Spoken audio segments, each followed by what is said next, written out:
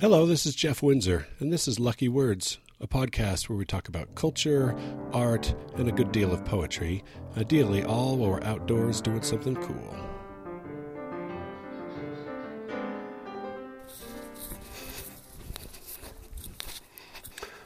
I'm not going to tell you where I am right now because this is one of my secret places.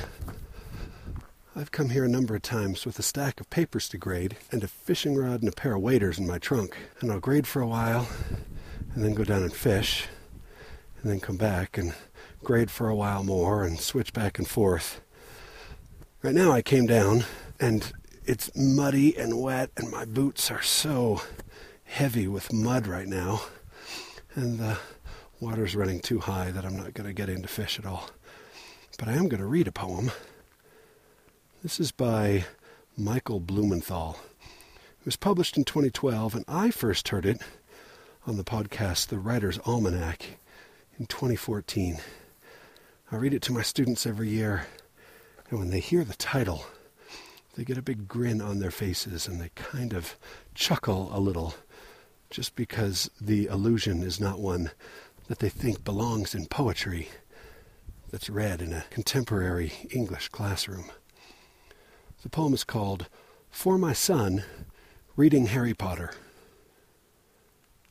How lovely to be lost as you are now in someone else's thoughts, an imagined world of witchcraft, wizardry, and clans that takes you in so utterly all the ceaseless background noise of life's insistent pull and drag soon fades, and you are left a young boy captured in attention's undivided days, as I was once, when books defined a world no trouble could yet penetrate, or others spoil, or regret stain, when between covers, under covers, all is safe and sure, and each Odysseus makes it home again, and every transformation is to bird or bush, or to a star a-twinkle in some firmament of light, or to a club that lets you and all others in.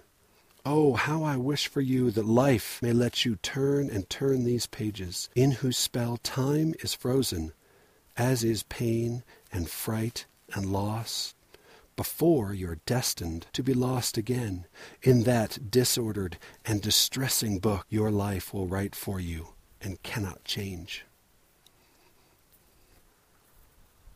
My students love that poem up until the last couple of lines.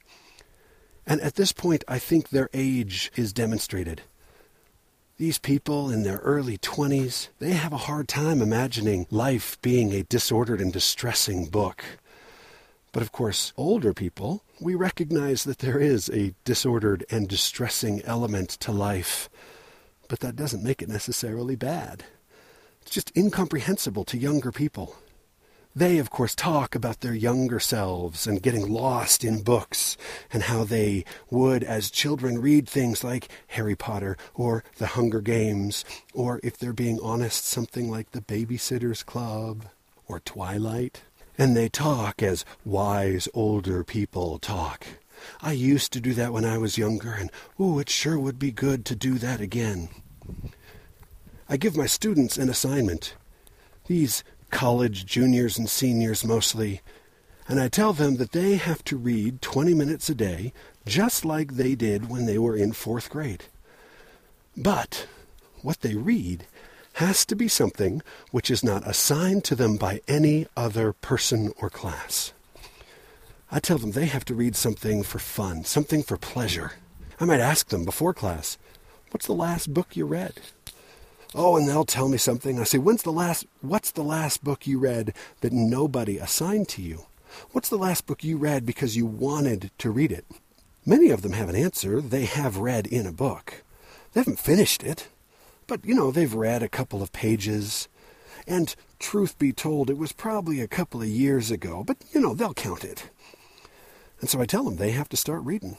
And every semester, without fail, a couple of students will come up to me and they will thank me. They'll say, "Oh, I haven't read a book in years. It is so good."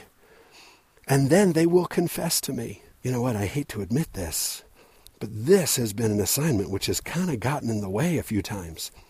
I started reading, And all of a sudden it was midnight, and then 2 a.m., and I just couldn't stop. And I smile, and I think of this poem, and I think, maybe you're not as old as you think.